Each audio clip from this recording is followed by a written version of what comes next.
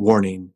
In this interview with Nanette Ward, we get into some dark and graphic content regarding the brutality of human trafficking, pedophilia, and child pornography.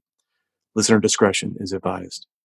In an effort to combat the modern-day slavery of human trafficking, I'm donating all the proceeds from the sale of my book, The Gift of Adversity, Overcoming Paralysis and Pain to Find Purpose, from now until December 31st, 2020, to the Stop Human Trafficking Coalition that we talk about in this interview.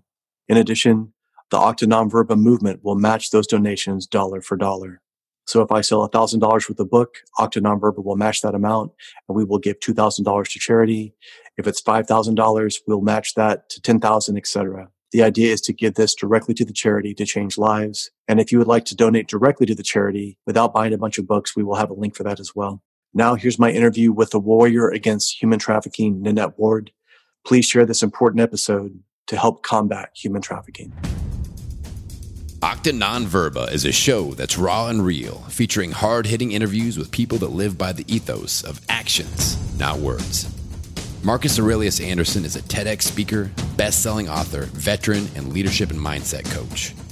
With this show, you get to join Marcus as he goes inside the minds and experiences of the world's most successful warriors, leaders, entrepreneurs, and experts. With each episode, you're going to get the philosophies, concepts, tactics, and strategies these leaders use to turn adversity into victory. Live an extraordinary life based on actions, not words.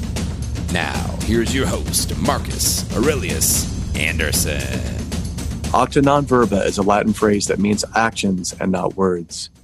If you want to know when somebody truly believes, don't listen to their words. Instead, observe their actions. I'm Marcus Aurelius Anderson, and my guest today truly embodies that phrase.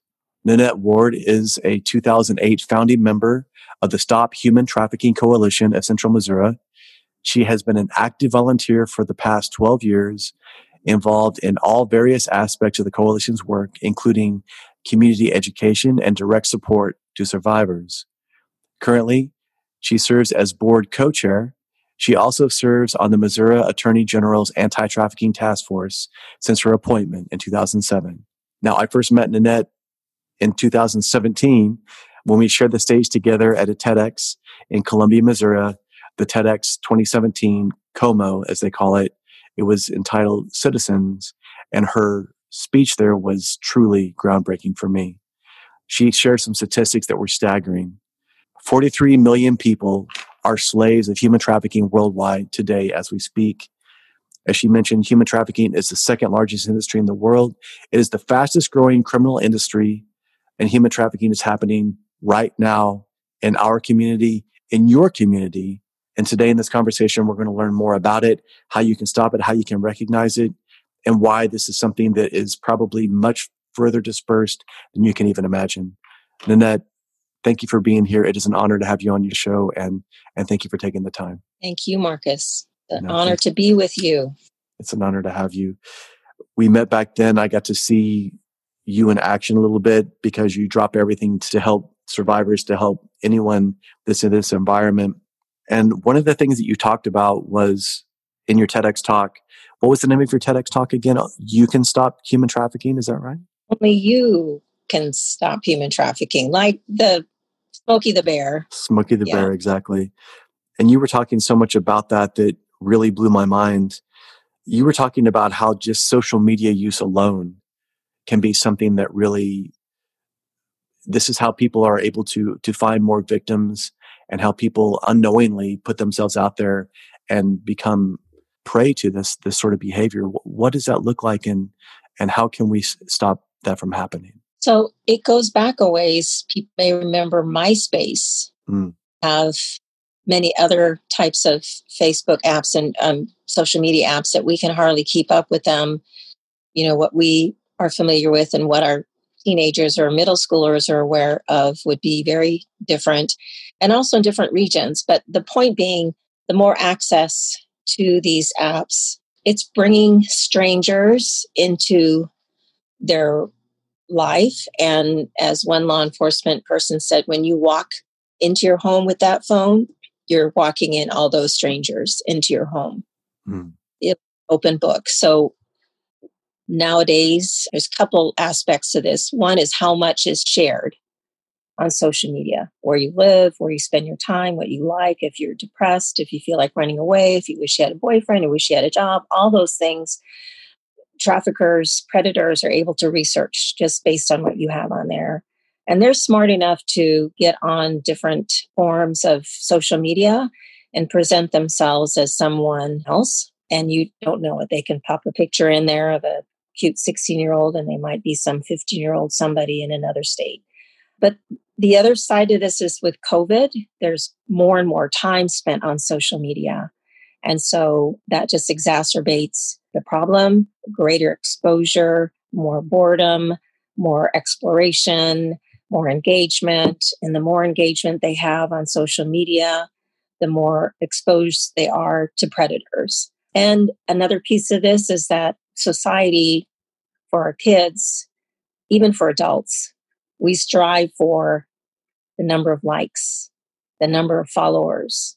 That's held in really high regard. And for our younger folks who are still developing that sense of self-esteem and confidence, that's what they look to.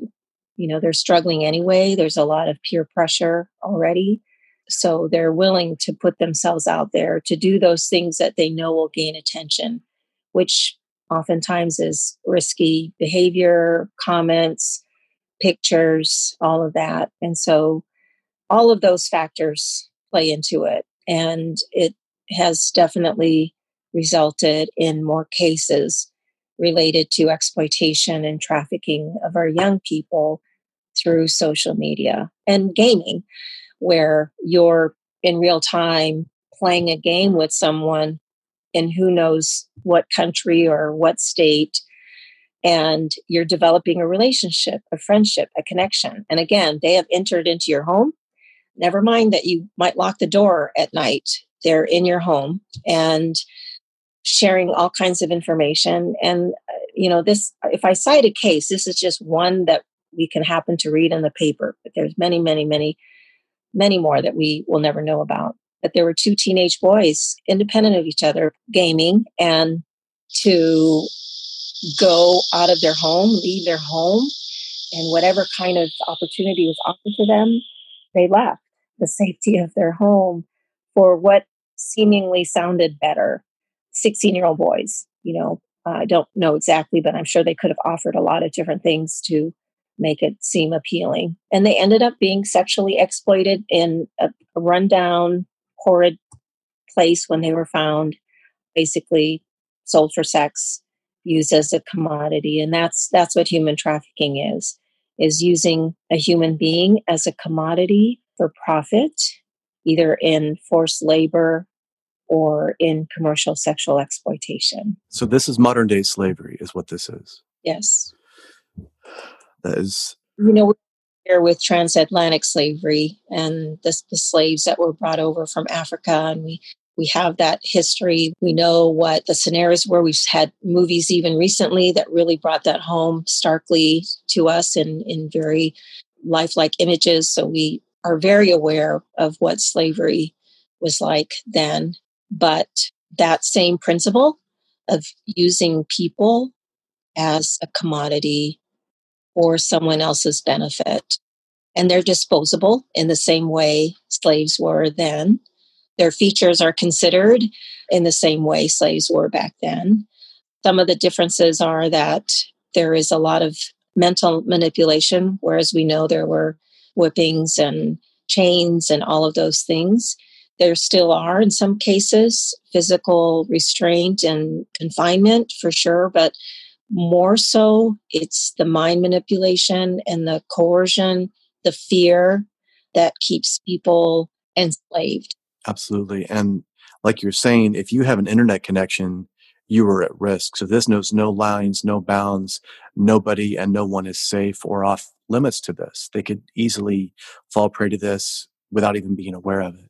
And so it's important not to have people scared away. Like, oh gosh, social media is a good thing, but you have to do it with an awareness that there are dangers. So whoever's listening, if you have kids in your care, young adults even who are in college and are thinking nothing bad will ever happen, you know, they're invincible.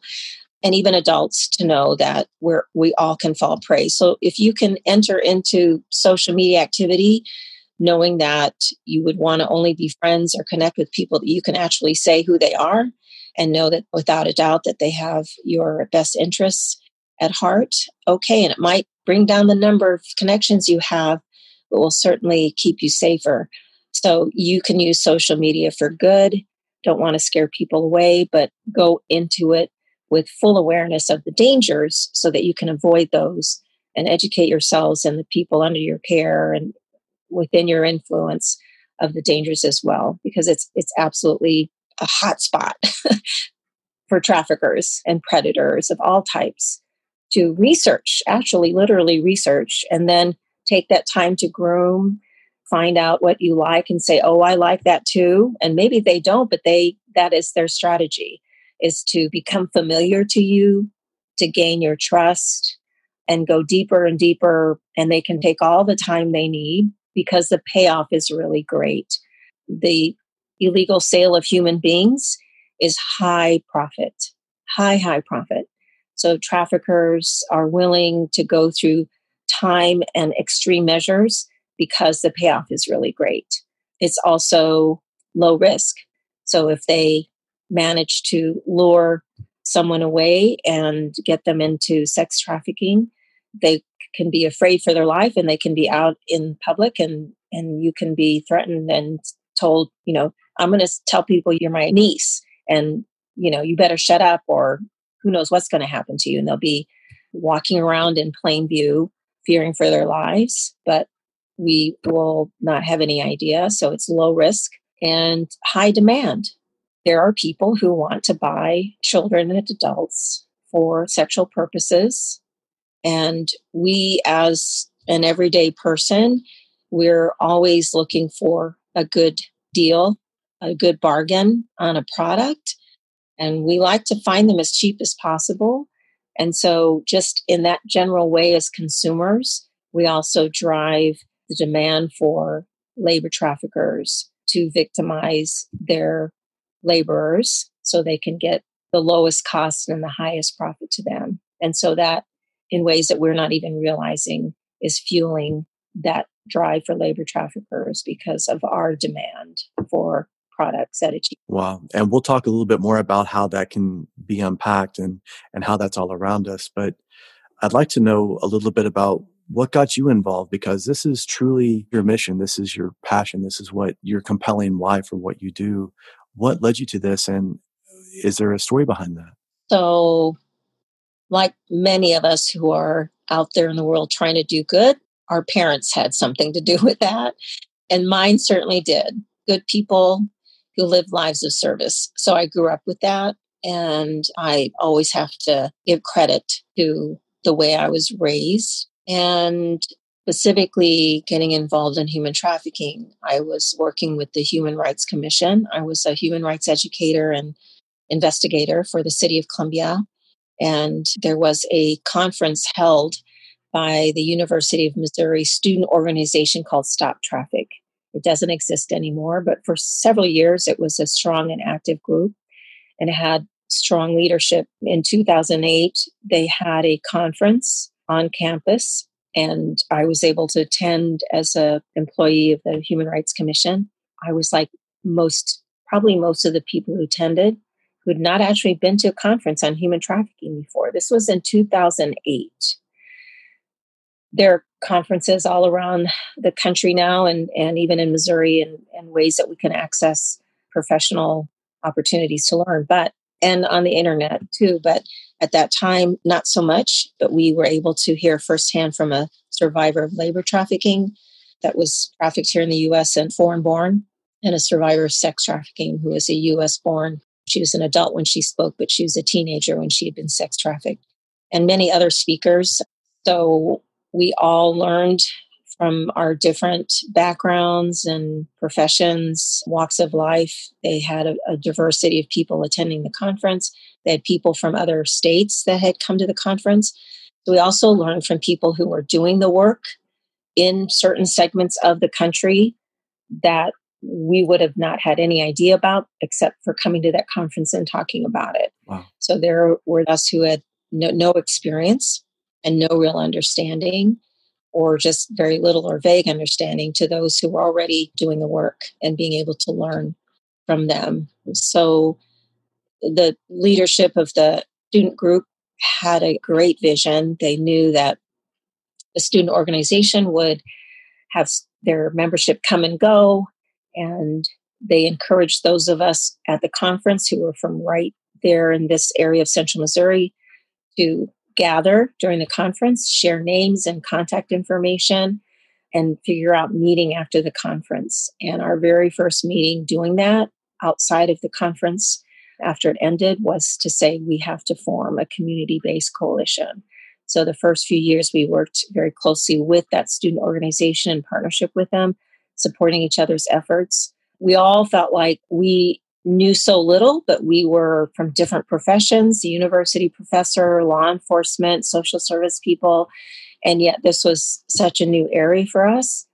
So we were all motivated and felt compelled to start with the education. It's kind of like, well, if we don't know, there's probably a whole lot of people who don't know. So we're going to start by beginning to spread some education and awareness in our very own community. That's how we began. And then very soon after, there was a real need to give support to a survivor who was right here in our community that had an open federal case of trafficking. And law enforcement knew that we existed. And although we were fairly new, maybe 1 or 2 years, there were folks within the coalition who had some experience working with different types of people and were comfortable providing that side-by-side support. And really, I think that's what made it possible for us to begin. That was just the benefit of those who were in the members in the early time. And we just sort of jumped in as needed and started as simply a survivor who was in the community who needed some new clothes to get a job. So we stepped in to help do that, or a bus pass to be able to get to work. And then when her case was coming to a close, we knew that she would no longer have the victim advocate that is some support to them while their federal case is open. And when it closes, that would go away. We met with that first survivor and said, we are still going to be here to walk alongside you in whatever capacity you need. And I wouldn't have imagined it would mean maybe years of support along their journey, but it's truly been a life-changing thing for all of us involved in having those relationships with the survivors. That's how it started. And you were saying also how, just like you're saying, this is more than just extracting the person from the immediate threat. All the support that's there, all that trauma there's chaos, they have to learn to adapt. And there's a lot that has to be done. So just kind of getting them out of that environment is the immediate threat. But all these other things you're talking about, that's what really is what takes a lot of time. And during your TEDx talk, you were mentioning how that you kind of read about it, but then when you actually meet that person and you see them and you put a face to this, it's life-changing. Right.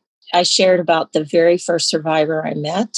She was a victim of a horrific case. She was actually, in her case, there was physical enslavement by a crate that she was kept in the basement of somebody's home.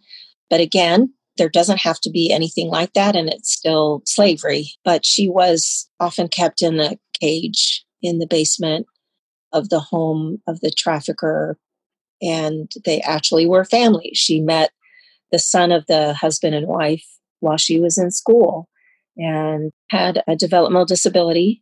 I'm sure they took advantage of that. So she was actually sort of boyfriend, girlfriend with a son and was in foster care, which again is a vulnerable life situation for many of our young people, whether they're trafficked by the foster family or at risk of that isolation and lack of support, that they end up being easily lured away. And in her case, she was not getting the support she needed and easily lured away to go live with the boyfriend's family. And they groomed her for a year, gained her trust.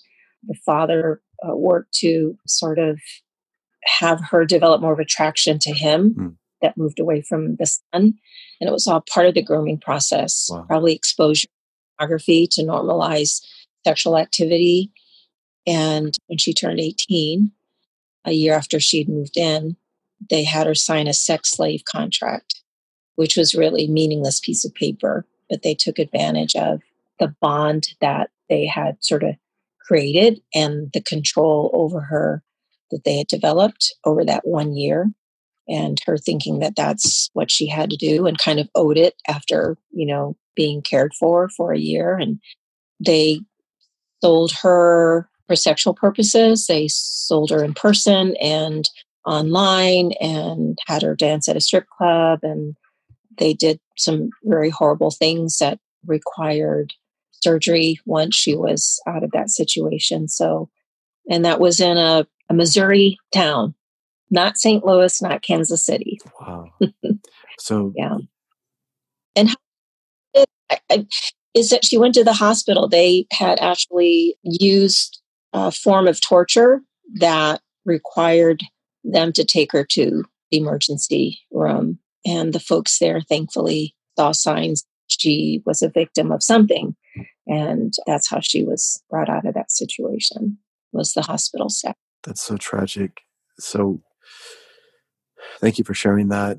And you were talking about these signs, you were talking about these sort of earmarks, these red flags that if we're aware of them, we can use that to try to help these people.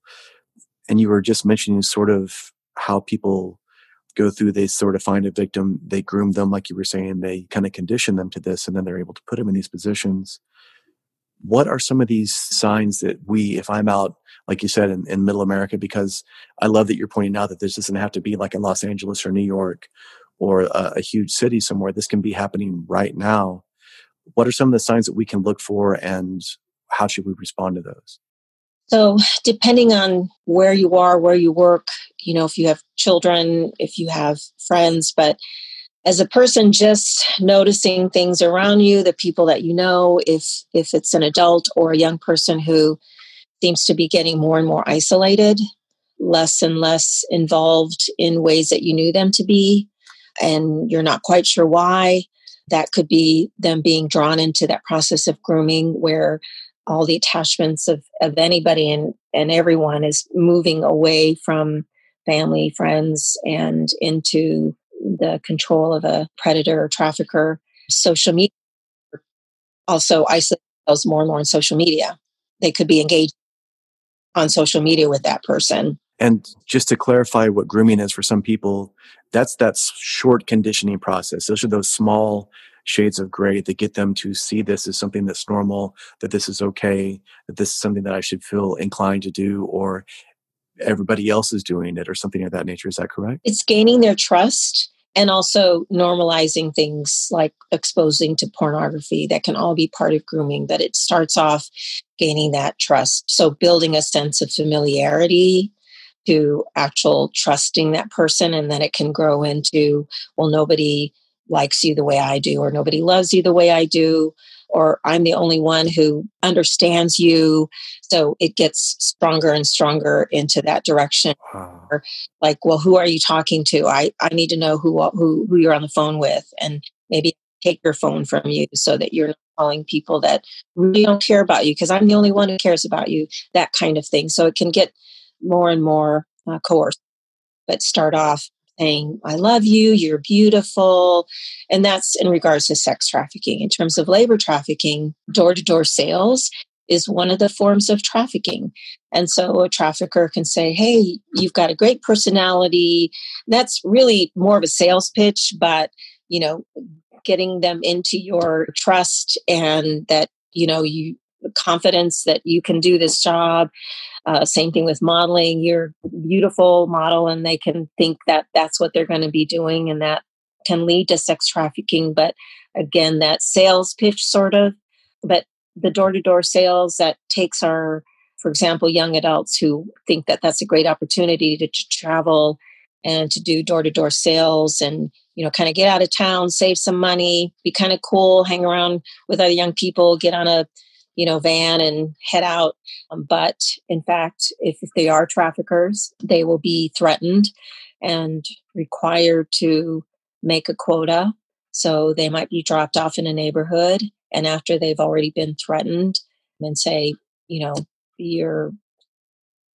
they sometimes can even force drugs on them, but saying, you're stuck with us now, you got to make us some money, and you're going to be dropped off at this neighborhood, and you better make X number of sales of magazine subscriptions or whatever. And we're going to come back around at 7:00, and you better have this much or don't show up. And it can be that scary. And that there's actually a Missouri male that we actually knew that happened to. And again, it's just, an incident that I was able to hear about, but many, many that we don't. And he just wanted to go home. He got abandoned. You're disposable. He didn't make the quota, and he was dropped off in the middle of nowhere in some state somewhere. And we heard about it because people were trying to help him get back to Missouri. And, that's not a case that we're going to read about or number in the statistics, because he just wanted to go home. But he was a victim of trafficking through door-to-door sales. My goodness. And so, like you're saying, even if you're out in public, there could be a person.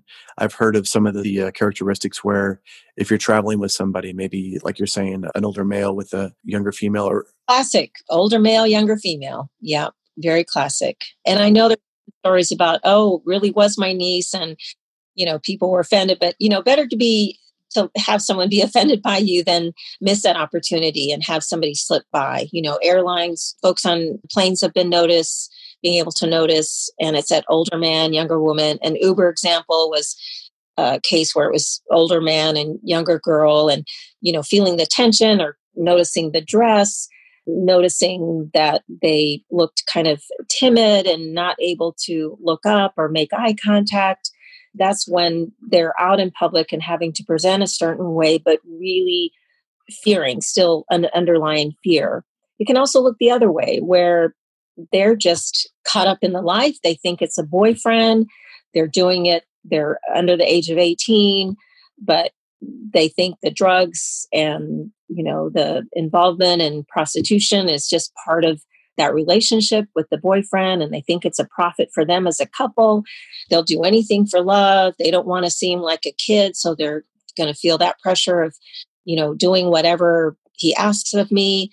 And so they won't look the same as someone who might not be able to make eye contact or look kind of disheveled or whatever, but they're as much a victim as any other looking person who is a minor. If there is no force, fraud, or coercion, and they're under the age of 18, and they have chosen to engage, that 16-year-old is still a victim of trafficking, and that 20-year-old boyfriend. Does that make sense? I hope that makes sense. It absolutely does. And that's kind of what I wanted to ask, because if we happen to see a scenario like that, like you said, that classic example, what can we do? I mean, do we call the police? Is there a hotline? What sort of protocols would you recommend? If there are reportable observations that you can give description of people, trust your gut. If it doesn't look right or feel right, I had somebody say that there was a younger girl with an older man at a restaurant, and the little grandbaby she was with was waving at the table. And the older man nudged her and said, "Smile, wave at that baby," in a really stern way, which is not what you would expect a father or an uncle or a grandfather to respond, like forcing her, like, you better respond, don't want to look afraid or anything. And of course, that was just stood out just as much as anything else. And that kind of behavior made her worry. And so we talked about description of them, description if they can see the car or license plate, calling 911, and giving as much information as you can, where it's happened, or what time they were there, all those kinds of things. Yes. And there is a national human trafficking hotline. So I want to make sure people know, call 911 anytime that it seems really urgent. But there's a national human trafficking hotline number, and it is 888-373-7888.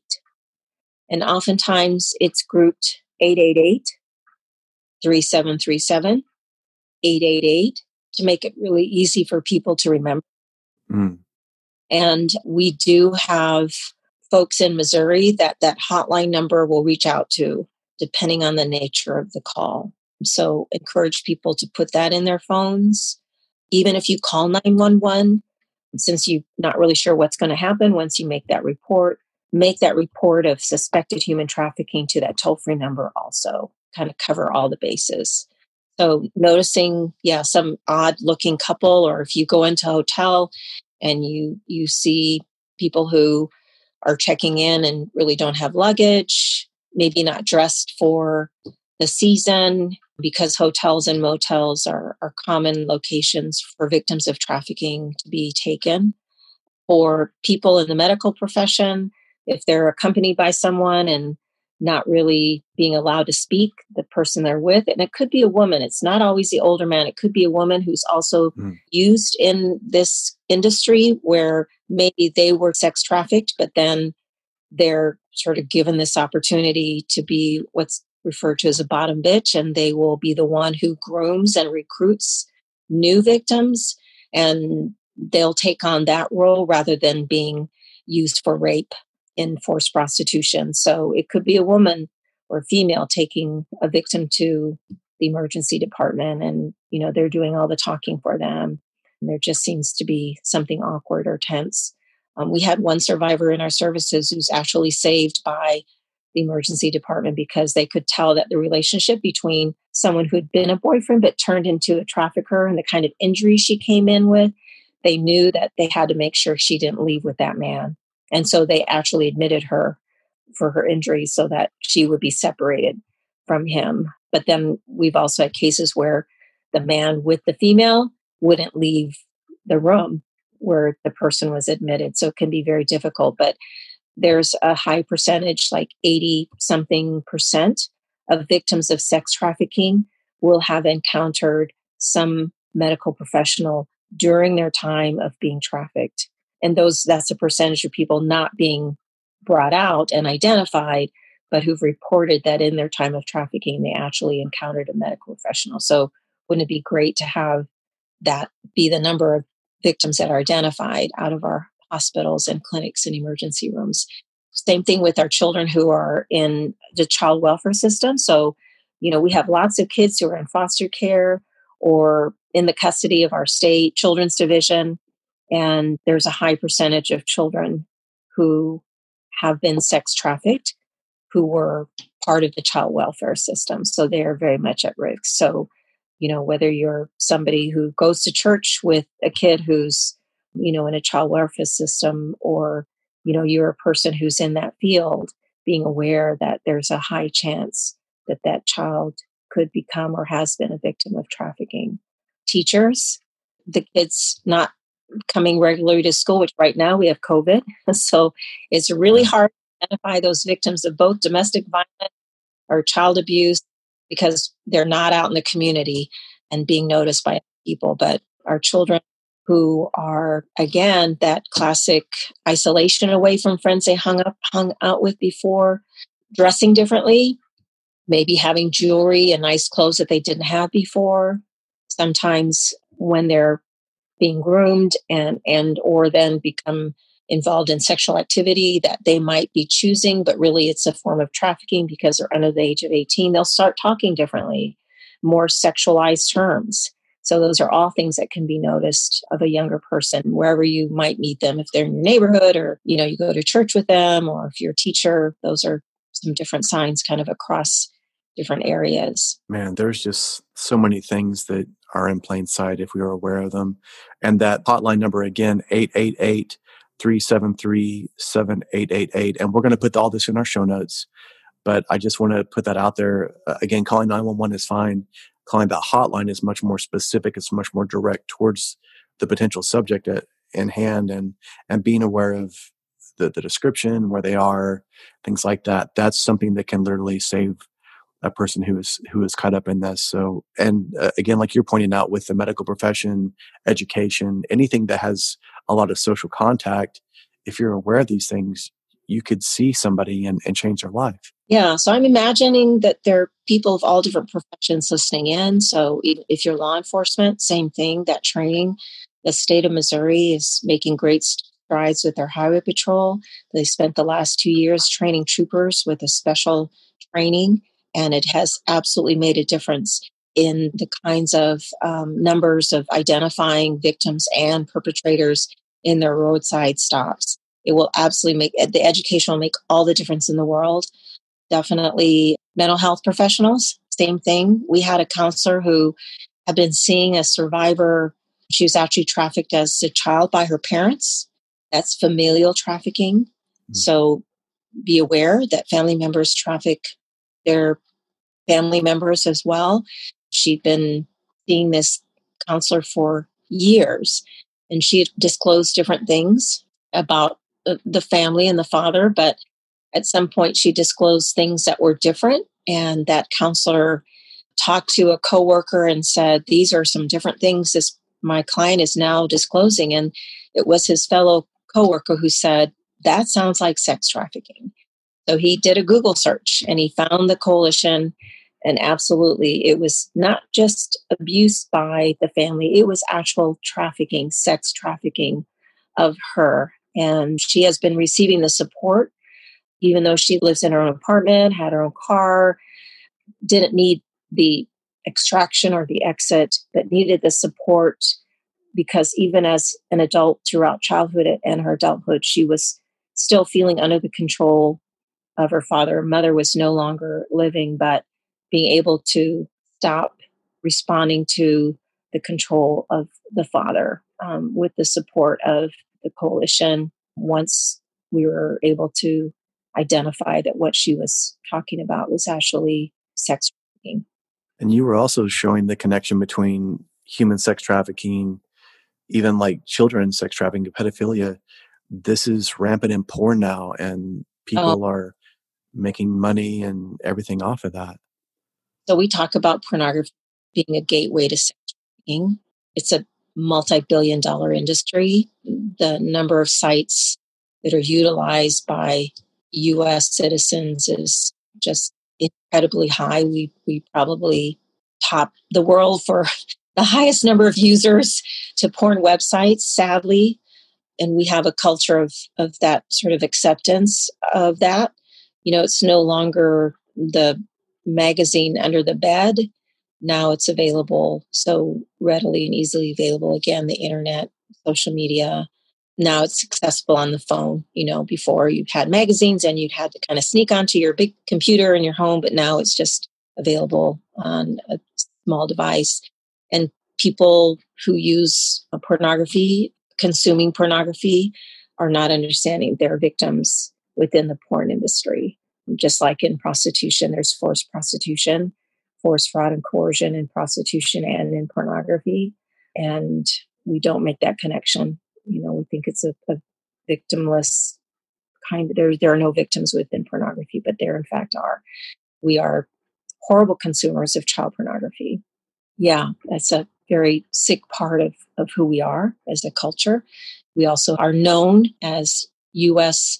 men who go overseas for sex tours. There's actually sex tours that you can go on to rape children in another country. So, and there are children who are in other countries who are having to be used with just a video camera to please some buyer, some user in the US or some other country.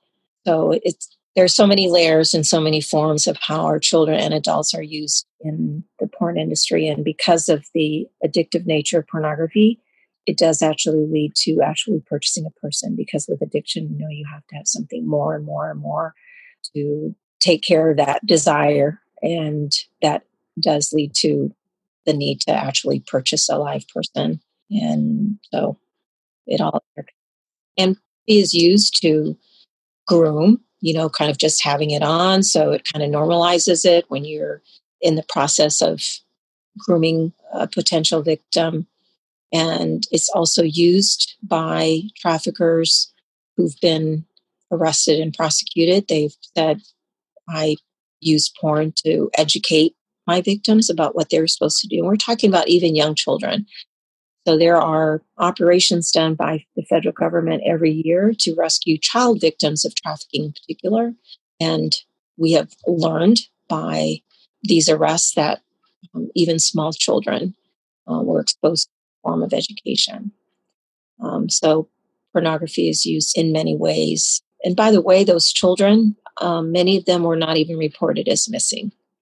And many of them, as you can imagine, were part of the child welfare system or throwaway kids. And so that's been a sad fact. So when you read like, oh, this many victims, child victims rescue operation in multiple states by the federal government, and you read these many men arrested or women arrested, there's the dark side to that many of those children were not reported as missing, not cared about by anybody. And then they are cycled back into the child welfare system, into foster care or a group home where they are once again vulnerable. So it's almost like recidivism in the criminal behavior where this person, once they're in this, there's no escape. Either they're addicted to drugs, they're dependent upon their abuser, whether it be a pimped out type scenario, they're sold into pornography, into human slavery in that capacity. And when you're talking about pornography, there are sites like Pornhub where they don't even try to find documentation for the age of the person. In fact, like you're saying, there's a proclivity towards this even younger, which is sickening to me. And this is a niche that is growing even as we speak right now. And there are code words that you and I can't even dream up that porn users know when looking for advertisements that may be under the guise of something else that just go. And then there's the dark web that, again, is beyond my access for sure, that people who are users and abusers know how to get into places on the internet where they can access purchasing people, where people can be sold.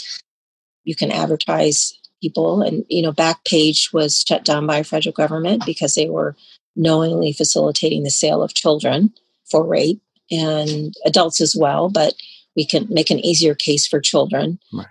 Before Backpage, what was another site for buying things before Backpage?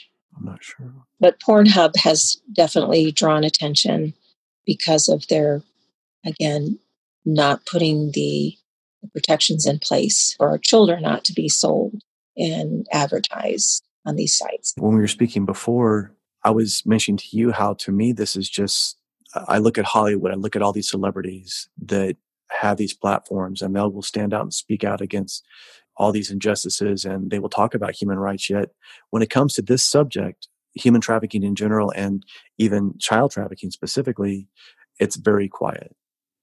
And the reason it's so quiet is because they are involved in it in some capacity. Is that correct? Yeah, so there's two sides to that. One is that if there's legislation, there's bipartisan support, because nobody wants to not support legislation. Outwardly, we say, no, we shouldn't be trafficking people. But in reality, these same people are buying people, children, adults, thinking people who are in prostitution, not thinking they're in forced prostitution, which is trafficking, or engaging in pornography, not thinking about the victimization. And it's prolific in our culture, especially in the male culture. Here, just let me mention there was a survey of over 8,000 U.S. men regarding buying sex. And it is a crime, but 9 out of 10 buyers reported never having been arrested. Wow. That is a reflection of our whole culture, the attitude of law enforcement. Victims of forced prostitution or trafficking have said, the buyer will just get a slap on the hand, say, go home to your wife, which is literally then what they can do. And that's it. There are not very many deterrents for the crimes that they commit. 1 in 5 U.S. men of that study had paid for sex in their lifetime. 1 in 5 men had paid for sex in their lifetime. That resulted in the legal commercial sex industry worth billions of dollars. And 3 in 10 men say they might buy sex in the future if circumstances were right. And that's their term. Well, what does that mean? Does it mean because I'm going to go out of town on a business trip and so no one will know? We can just imagine. And the possibility of arrest, they say, is a major deterrent. But we don't have much deterrence in place culturally or legally. We have them in place, but they're not used. So there is a movement to be more aggressive about talking about the demand side. We want to prosecute the trafficker. We want to find support and resources for the survivors, although there's a difficult side to that we can talk about. But, when they've been victimized, we want them to sort of be the model person we help. Like, oh, yes, they're going to respond to us. They'll want our help. They'll just follow the path to recovery and everything will be peachy. But there's so much trauma, which is what you talked about already. It doesn't always look pretty. So that can be difficult. But still, ideally, we all want to help the victim. But we forget about the demand and how that drives the sex industry. And again, I know we've talked a lot about the sex trafficking, but same with the labor trafficking. We can certainly, like we're learning about these different aspects of sex trafficking, what it looks like, certainly we can also educate ourselves about slave-free products.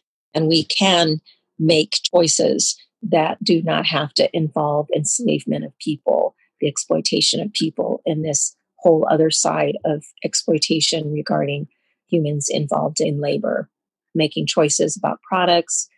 I have a necklace on that I bought at a secondhand store rather than going into a store and purchasing. So even recycling, reusing, going to secondhand stores, that can certainly sort of bring down our desire to buy new things and to drive that forced labor demand by, buying used things. So anyway, just the little things that we can do. Well, you were mentioning also that there were minority groups in certain parts of certain countries where those are sort of the ones that are continually victimized, tapped, and used into the slave labor, whether it be a sweatshop type environment or a sex slave environment or any of this myriad of things. Worldwide, I know in the U.S., just because of our culture of commodification of human beings and the over-sexualization, there's driving the sex trafficking. But worldwide, labor trafficking, forced labor is in high numbers, both children and adults, in many countries around many products. Sadly, Apple products, and I know there are many of us that have Apple products. Cotton is often involving slave labor, and you can't really tell the product that you have where that cotton came from. So it's very hard to know where the supply came from. There's a specific ethnic group we were talking about before we came on to record that involves forced labor of this particular ethnic group in China. And it's around the cotton production. And so we're actually passing stronger laws that will prohibit products being made by that particular ethnic group because we know that it's being made by forced labor. But it doesn't stop the forced labor from happening. It's just setting a standard for the U.S., which is important, that we don't want to bring products that we know are part of slave labor. It's kind of like closing down Backpage. Sorry, one thing makes my brain think of another, but when Backpage was shut down, it did worry a lot of people because Backpage was used to help find victims by the advertisements. And I know there was a conflict around that, but also by shutting down Backpage, we did set a standard that this was not okay. So it's a very difficult and complicated thing. It did really make it more difficult. And we know that it didn't stop the trafficking just because Backpage was shut down. On the other hand, as a society, setting a standard and saying this is not acceptable, we have to make strides some way around that as well, because there is so much of the acceptance of the commodification of people in both forced labor and sex trafficking that it's really a powerful thing to combat that whole attitude, that cultural attitude, that whole mentality that we have. Well, and that's why I wanted to have you on because of what's going on with in Hollywood and things that are coming out in the news, names that are being leaked, people that are deeply associated with this. And then again, with COVID, where people are more aware of these things because it's coming to the forefront, there are a lot of people that are sort of popping up that are experts. But again, you've been doing this for so long. I know, love, and trust you.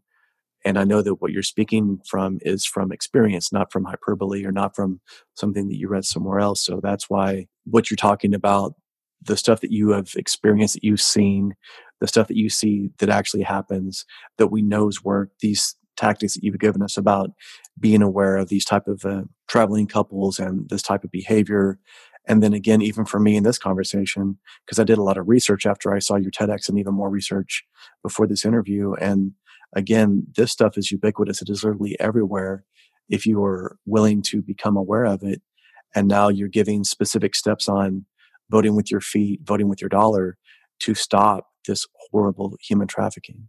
Yes.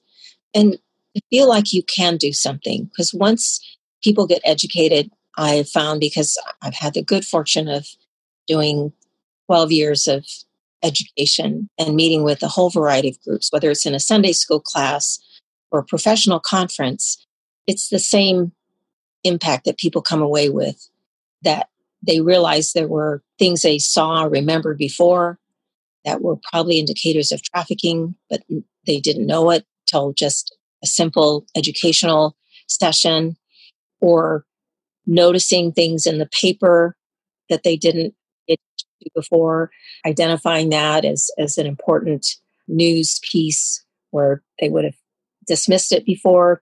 It was just kind of a one case out of the ordinary.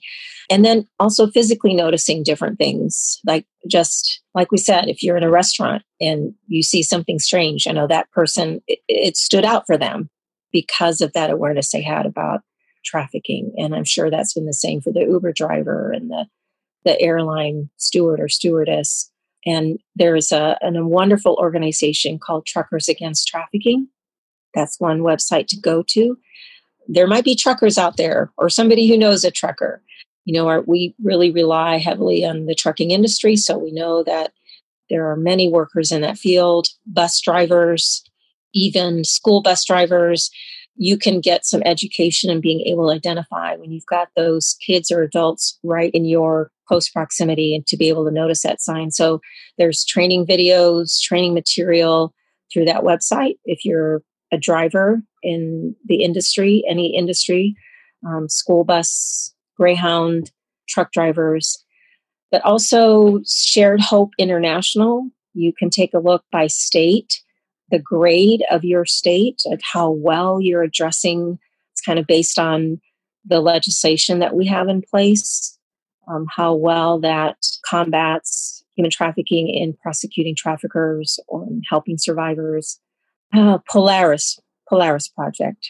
That is a great website. Lots of resources specific to many different professionals and industries, hotels and motels, teachers, medical folks, nurses, parents. Shared Hope International has a lot of information for parents, and they also have a documentary that is targeted to youth to be able to watch and see how you can, as a teen, get lured away. Polaris is tied to that National Human Trafficking Hotline, and all of the data of calls and text messages and emails reporting and asking for help. And they identified 25 types of slavery in the U.S. Wow. Based on those thousands of bits of data from calls and emails and text messages to that number and email. So just quickly, so you can get an idea of the 25 types that are identified. These are just forms of slavery here in the U.S.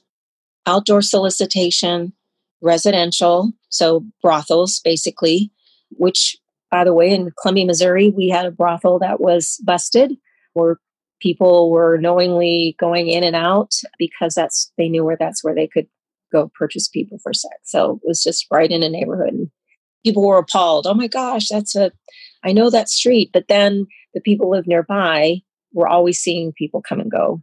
Domestic work, bars, strip clubs, and cantinas, pornography, travel sales crews, restaurants and food service. So you can see back and forth between sex trafficking and labor trafficking, peddling and begging, agriculture and animal husbandry. So backing up to peddling and begging, you wouldn't think that was U.S., but that's one of the types identified from the calls here in the U.S. Agriculture and animal husbandry, personal sexual servitude, health and beauty services. We have a lot of illicit massage parlors all across the country. Construction, hotels and hospitality, landscaping, illicit activities, arts and entertainment, commercial cleaning services, manufacturing and factories, remote interactive sexual acts. And I talked about sometimes in the kids who are in foreign countries and it's people here in the US who are viewing carnivals, forestry and logging, healthcare, recreational facilities, illicit massage, health and beauty, escort services. So that's a wide range of industries that I'm not sure what isn't covered by this in both sex trafficking and labor trafficking. And I also want to say it's not just the traffickers who are culpable, but anybody who recruits, anybody who harbors, anybody who transports, all of those people are culpable under human trafficking federal laws. And I would imagine, I think every state has anti-trafficking laws in the US, but we also have federal laws. It can be pretty overwhelming. This is incredible. Nanette Ward, thank you so much for your time and your expertise. Thank you so much for being a warrior against this in our society. You've just shined a huge light on this subject for our listeners. And if somebody listens to this and learns something that can help them, then this will help other people. Send this to somebody else who needs to hear it, because this is something that, as you show how far-reaching this is, from people that are empowered with money, political, Hollywood, whatever, it just sort of trickles down throughout everything, and it permeates our entire society. And the longer that we tolerate this, the longer that we turn a blind eye, the longer that we just kind of chuckle about it, say, "Oh, well, so and so got caught, doing X, Y, and Z." We're doing that because we don't want to face the fact ourselves. We're doing that because it makes us uncomfortable. But at the risk of us being uncomfortable could be our capacity to save somebody else who is going through much more discomfort than what we are. Absolutely. Absolutely.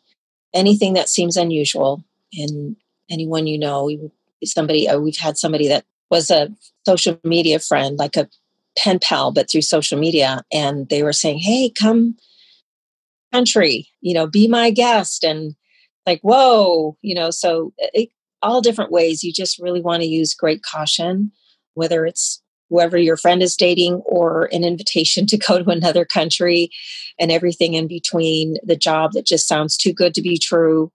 Sign stuck on your street corner that says, "Call this number to make $20 an hour." Try not to bite. Be safe and look out for each other. And if you want to buy an End Human Trafficking t-shirt or that's awesome, our Facebook page and follow us, or Twitter, or make a donation to an organization that has boots on the ground. We work as a coalition with as many as 20 to 25 survivors at a time who are at different levels of support, whether newly exited with nothing but the clothes on their back, to people who are housed but needing to find work or find counseling or find a car, all those different stages in life. But find your local coalition. Coalitions have sprung up all around the country because the communities is where the help is truly accessible. Yes, there's funding out there. We can read in the news about billions of dollars being allocated, but will you see it right in your community when you've got a survivor who got away from the husband who was trafficking them, or the boyfriend? Or we had a victim of labor trafficking in Missouri from Jacksonville, Florida, who got abandoned after he'd done thousands of dollars worth of work and needed a bus ride home. Find your local community so they can get that labor trafficking victim on a bus back home, or help that sex trafficking survivor get clothes and food and safe lodging. They exist. And what's the name of the Missouri coalition specifically you're mentioning? Human Trafficking Coalition of Central Missouri. We'd love for you to find us on Facebook. We actually feature posts that are educational throughout the week, and we change the theme up each month. So you'll find it very educational, as well as hopefully engaging with other kinds of news. And we have a monthly meeting via Zoom still. So that means any of you out there can join us. It's the first Thursday of the month. We just had a speaker from Truckers Against Trafficking share with us about all their resources and programs, including a man-to-man program. And again, more organizations are confronting the fact that we have to have men engaging in these very real conversations about not engaging in purchasing pornography and prostitutes because there are victims. But we had someone talk about trauma. We've had a speaker who was with the Internet Crimes Against Children Task Force and was an investigator and talked about what's happening on the internet, much like I did, but from law enforcement perspective. We have an Attorney General's Anti-Trafficking Task Force that gives us updates. We're going to be tackling illicit massage parlors around the state, finding strategies to do that. So we just invite you to join anytime to get some education via Zoom. Free, no excuse not to learn. Yeah. And what was the name of that one more time? It's our monthly meeting, the first Thursday of every month. So it will be posted on Facebook, and you just have to send an RSVP to get the Zoom link, and you'll be able to join. We have it from 6 to 7:30 Central Time, first Thursday of the month. And the name of the Facebook group and the coalition again?